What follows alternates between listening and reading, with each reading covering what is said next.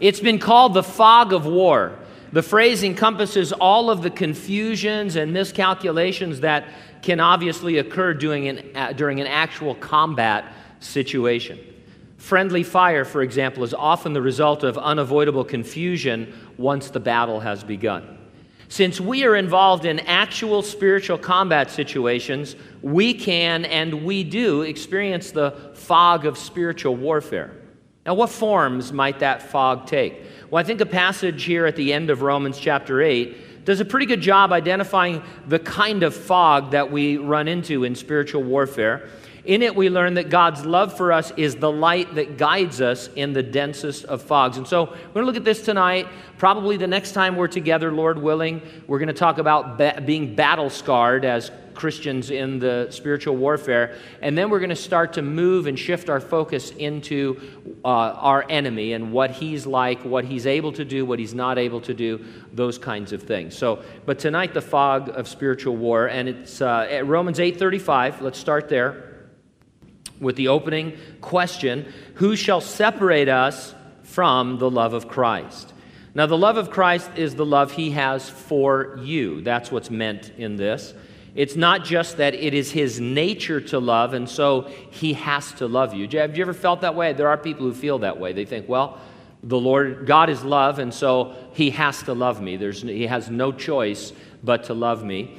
But his love was actually proven for you on the cross when you were yet a sinner. He loved you in that state, and certainly as a believer, you're much better off than you were then. He does love you, and his love is illustrated, as we like to point out as we go through the Word of God, in many romantic metaphors. Thus, it's not just a duty that Jesus took upon himself, it is his delight. I really like the romantic metaphors because they make that point. And a lot of times, some whole theologies, I remember Dave Hunt used to talk about Reformed theology, for example, in his criticisms. He would say, what kind of love is that? It doesn't sound like any kind of love that we know anything about.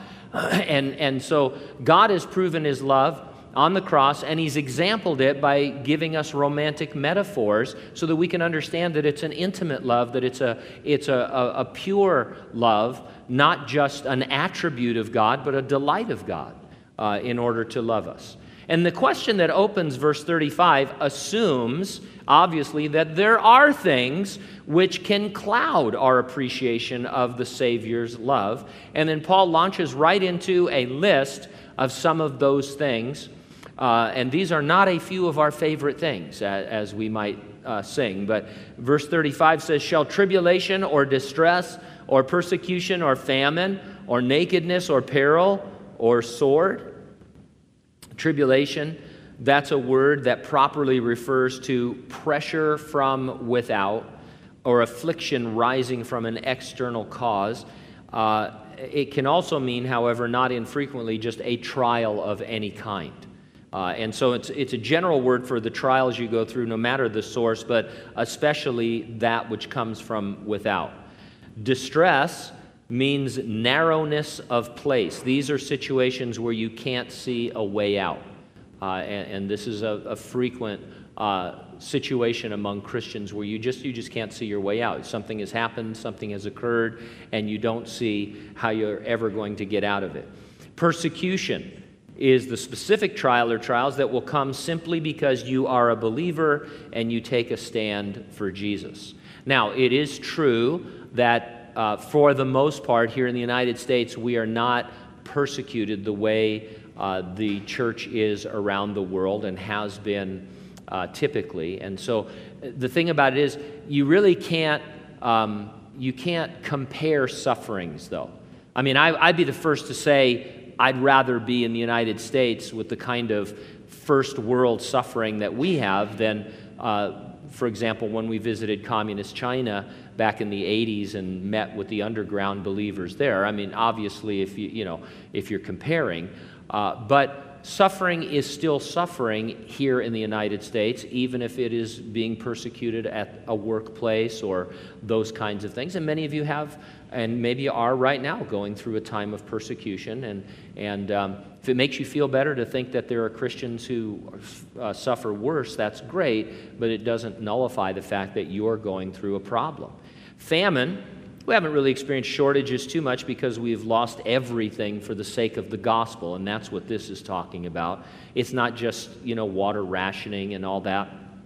I know that we're having water problems here in the valley, and I don't want to talk about whose fault it is. I see the signs. I know whose fault it is. But anyway, I remember living in Southern California, and they had real water rationing in the sense that they just said, you have no watering days, you don't water your lawn or any of your plants, and everything just died because now they might have had tons of water. I don't know the real political situation, but there was a situation where you couldn't water at all. And so we've experienced some things like that, but not shortages because we've lost everything for the sake of the gospel. He talks about nakedness. This is in that same vein of just being all of your goods being taken. In the book of Hebrews, it talks about taking joyfully the spoiling of your goods. My understanding of what was happening to the Hebrew Christians was that the Jews were not allowing them to belong to the trade guilds anymore, and so they couldn't make a living. And then they were turning them over to the Romans, who would come in and confiscate all of their goods. And so it was effectively making them homeless and with only the clothes on their back. And then he talks about peril. It's a general word referring to dangers of any kind. If there is intended to be a progression in these words, you can see that once you've lost everything, you're literally homeless and obviously in great peril. And then sword. As if the preceding weren't bad enough, you could be martyred. And so this is Paul's list of things. Right after he says, who shall separate us from the love of God which is in Christ Jesus, he says, well, let's talk about some things. And for our purposes, the illustration of fog that we're using, each of these is a kind of fog obscuring our vision of God's love. And several of these happening together, which they sometimes do, form a dense fog around our walk with the Lord. And you can't see your way through it. We think it's strange when these things occur. At least that's what the Bible writers say. Don't think it's strange when you fall into various trials.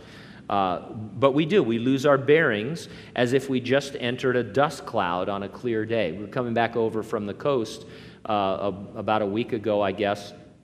And there's that section there on Highway, is that 41, right? 41.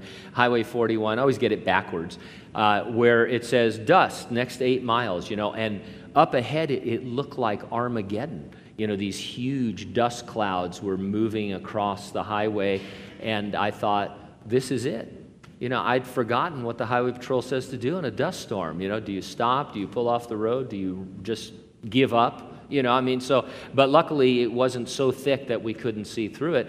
And what I was looking for was the headlights of other vehicles, and I wanted to say, hey, can I even see anybody in this dust cloud? And praise the Lord, we could.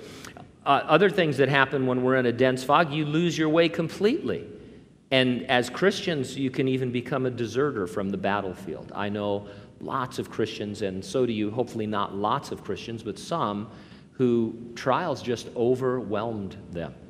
And for, maybe they haven't lost their faith in one sense, but they're really not walking with the Lord anymore because they just couldn't answer for themselves this question of why has God allowed this? Where is God when it hurts? It just seems so dense to them. They couldn't see the light, and they're not walking with the Lord. And so this is a very serious situation. And the point is that all these could occur, and yet they cannot in any way alter the Lord's love for you. You may not feel that love, but it is just as precious as ever. He is just as present as ever. In fact, even more so, because He is a God who is acquainted with suffering and with grief and wants to come alongside of us in ours. The problem is we don't want Him alongside. We want Him ahead, solving all of the problem. And sometimes he just wants to, it seems, commiserate with us and be with us in that and teach us some things. So verse 36 says, as it is written, for your sake we are killed all day long. We are counted as sheep for the slaughter. Now that's written in Psalm 44, verse 22. I think what Paul is doing is looking at God's saints in the past and remembering how they were mistreated. Do we conclude that God did not love them? I mean, when you read the Old Testament, you read the Psalms or some of the stories of the saints, do you conclude at the end of the story of Jeremiah, for example, God did not love Jeremiah? Of course not. Do you conclude some failure or fault in them was the reason the Lord turned away from loving them, that he separated his love from them? Of course not. In fact, it's quite the opposite. When we see Job or Joseph or Jeremiah or Abraham or David in some tribulation or distress, some peril, some nakedness, some persecution or famine, we understand it was precisely on account of God's love that they were mistreated. When we see an Old Testament prophet killed by the sword, we rejoice that he was so loved by God. It's just when we're in that situation, we lose that perspective. But we never think about other saints the way we think of ourselves. We always give God the benefit of the doubt when it comes to what he did with Father Abraham, but when he does similar things in our own life, where is God? Verse 37, yet in all these things we are more than conquerors through him who loved us. On this phrase, Dr. J. Vernon McGee writes, and I quote, what does it mean to be more than a conqueror? Well, it means to have assistance from another who gets the victory for us, who never lets us be defeated.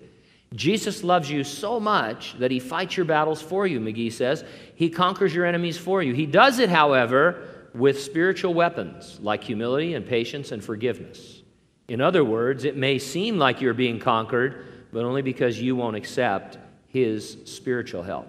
Another author put it this way, we must define life in terms of giving rather than taking, self-sacrifice rather than self-protection, dying rather than killing.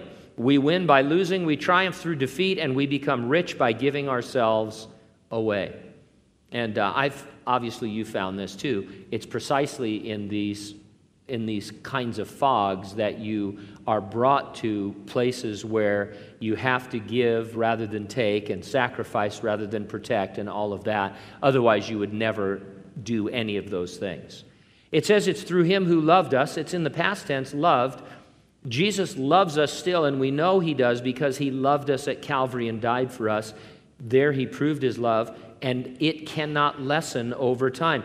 Do you realize that because God is love now, his love cannot lessen for you? He is love, so he can't lose love or leave being loving. We don't realize this because so often our love for someone or their love for us does at least seem to lessen, does it not? People seem to fall into and out of love pretty easily. I mean, I don't watch them, but I'm familiar with the shows. And anyway, Bachelor, The Bachelorette, shows like that, where people fall in love in 5 or 6 minutes. And this is the person I'm going to marry and spend the rest of my life. And then 20 minutes later, they're out of love with that person, and they're on Dancing with the Stars, or something, because that's the way the world works. So we kind of, even if we have a long-term marriage, we've been married 30, 40, 50 years, we still understand that most people fall in and out of love the way they change, what they're going to eat every day. And so we can't help but project this sometimes onto God and think he must love me less because of something I did. I think are you familiar with Franz Kafka? How many know who Franz Kafka was? He was a crazy existentialist who thought life was absurd, and he wrote novels that didn't end. They just went nowhere. And in this Kafkaesque sense, his novel The Trial would fit into this. I won't explain it to you now, but it's stupid anyway. But anyway, the idea is that you feel like God doesn't love you because of something you've done or didn't do, but you don't know what it is, and He's not telling you, and so you live in this kind of trepidation that God doesn't love me anymore, or His love has lessened for me because of, I don't know. Can you help me figure it out? As if He would withhold that. And I think a lot of Christians feel that in these fog situations, this trial, this peril, this famine, this nakedness, when it's so hard and you think, well, the Lord doesn't love me. God cannot fall out of love for you. You can leave your first love for Him, but He never will, not ever, no never, leave you or forsake you. I always try and draw that out because I've been told by scholars, where Jesus said, I will never leave you or forsake you. The verbs there are really expansive in the Greek language, where He's actually saying, I will never, not ever, no, never leave you or forsake you. It's so strong. He wants to be as strong as possible. Through Him, as a reminder, we can do nothing without Him, but all things through Him. The very trials themselves draw forth His presence, His sustaining grace. Paul's point was and is that these things which on the surface seem separators are really connectors. They connect us to the deepest understanding and experience of the love of Christ. I'm reading a recent book on the topic of suffering. In it, the author says, our hope is not Jesus plus an explanation as to why suffering happens, or Jesus plus an explanation as to why you have this job or that spouse or these circumstances or that pain. God is especially present in suffering. This is the foundation of what is known as the theology of the cross, which sees God as present in victory rather than in defeat. We do not produce tough Christians anymore. The slightest trial throws them. We need a theology of the cross. We need to be often talking about the patient endurance of suffering. Sometimes we just really need to pray for people. Let me pray for you that you will have patient endurance in this suffering. We can pray that the Lord would remove it if it's His will, but in the meantime, since it isn't at this point, since He hasn't, you need patient endurance to see Him in it. Verse 38, he says, I'm persuaded. One version translates it, I am certain. Not the slightest doubt in Paul's mind regarding the strength and sufficiency of Jesus Christ's love. As the chapter closes, he is still searching for something that might separate us from the love Jesus has for us. And so he says, for I'm persuaded that neither death nor life. Death is the most terrible and terrifying of enemies, is it not? He strikes all ages at any time. Making death notifications as a law enforcement chaplain for the last 17 years has given me a new appreciation for death's non-discrimination. It doesn't matter the time of day, it doesn't matter the circumstances, it doesn't matter the age or the health. Nothing matters to death. If you personify death, nothing matters. You can never figure out when somebody is going to die. There doesn't seem to be any rhyme or reason to it. But death cannot separate us from the love of God which is in Christ Jesus, because for a believer, to be absent from the body is to be present with the Lord. And so death has no sting. It is even to be preferred because it ushers us into glory. Life seems an odd choice when you're talking about things that cloud the love of God. He might mean those times when life is so hard, it's so difficult, you actually despair of living. Times when you hate life or living. Now, we don't admit this to one another because we don't know what our brothers and sisters in Christ might say if you were to say to me, how are you doing? And I were to say, I hate my life right now. I despair of living. You'd probably call Sergeant Mundy and see if they could lock me up for 72 hours, or you'd find out if I had weapons in the house or things like that. But I know there are times in many of our lives, I won't throw it on everybody, you might not want to admit it, there are times when you despair of life. And you know what? You're in good company because the psalmist oftentimes despaired of life. Job despaired of life. I'll tell you, if I was Job, I would have despaired of life. Ever had a boil? Man, are they painful. And you have boils all over your body and you think, the only way I can deal with the pain is to make it even more painful by scraping them with an old piece of pottery I found here in the garbage heap. Hey, guys. You ever pop a boil? I mean, you got to get into some of this imagery sometimes, Job is not just sitting there in a hospital situation. This isn't a hospital visit. Job is oozing with boils from the top of his head to the bottom of his feet, and he's crushing them with potsherds. Hey, guys, how you doing? It's gross. And you know what? That's desperate. And then there's another aspect to life, though, having it all. But what does it profit to gain the whole world and lose your soul? And so life can be a fog sometimes. Nor angels, nor principalities, nor powers. These obviously refer to angelic beings that are arranged in hierarchies. We're going to talk a lot about them in weeks to come. Nor things present, nor things to come. Things present would include all the calamities and catastrophes we are subject to. Many terrible things happen. Just watch the news, or maybe you don't want to watch the news. We actually quit watching the news a while back.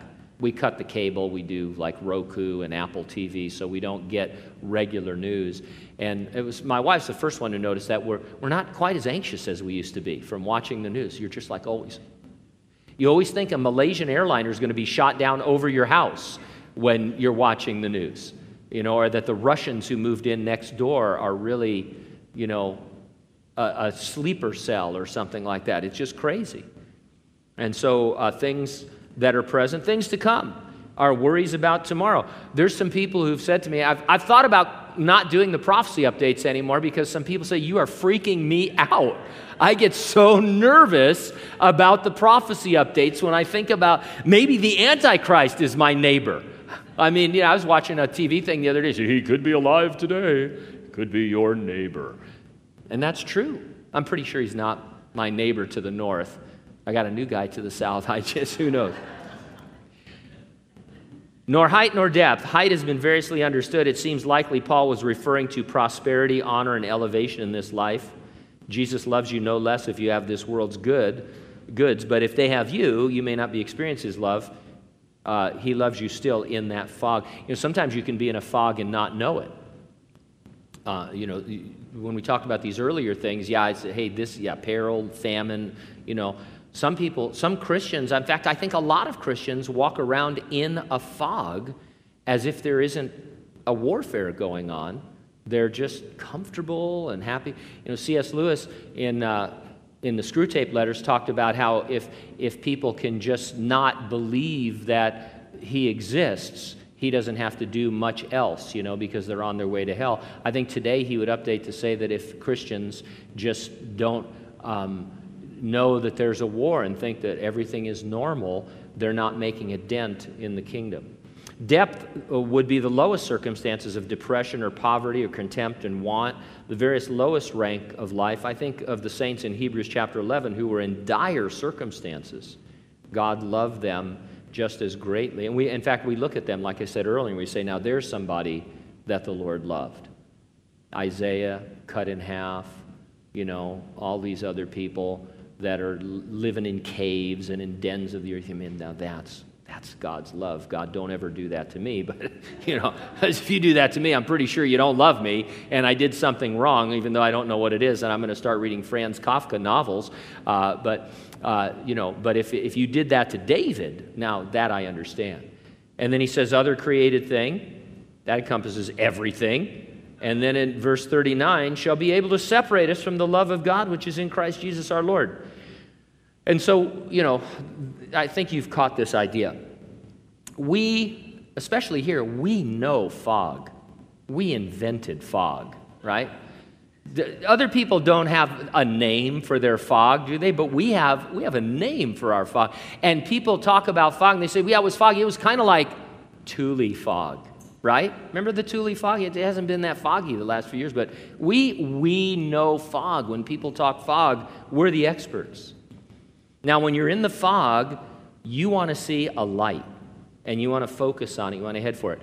I don't want to have geographical battle with you, but when I lived in the San Bernardino Mountains, Running Springs, Big Bear, Lake Arrowhead, we had Thule fog up there as well.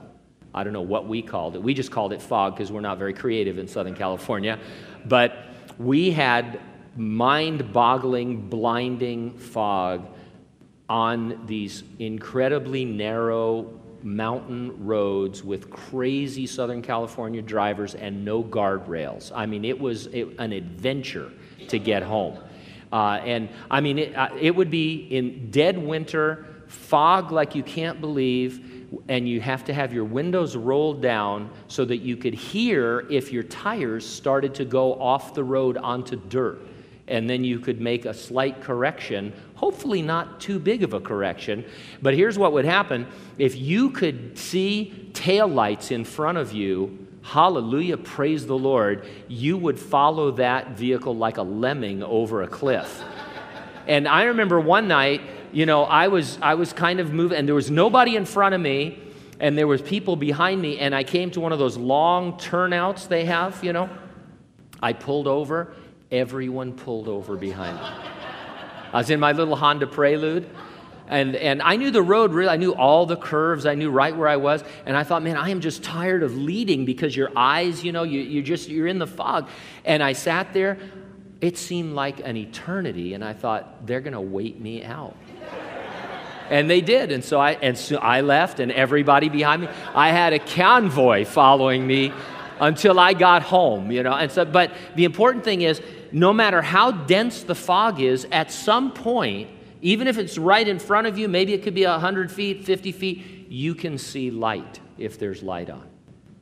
Jesus is that light and our guide in the fog of spiritual war.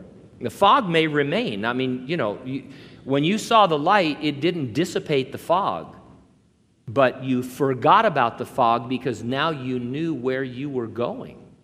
You had a goal, for lack of a better word. You had a focus, and you knew, okay, there's a car in front of me on the road, and I can follow that car and get to where I'm going. I have a sense of safety.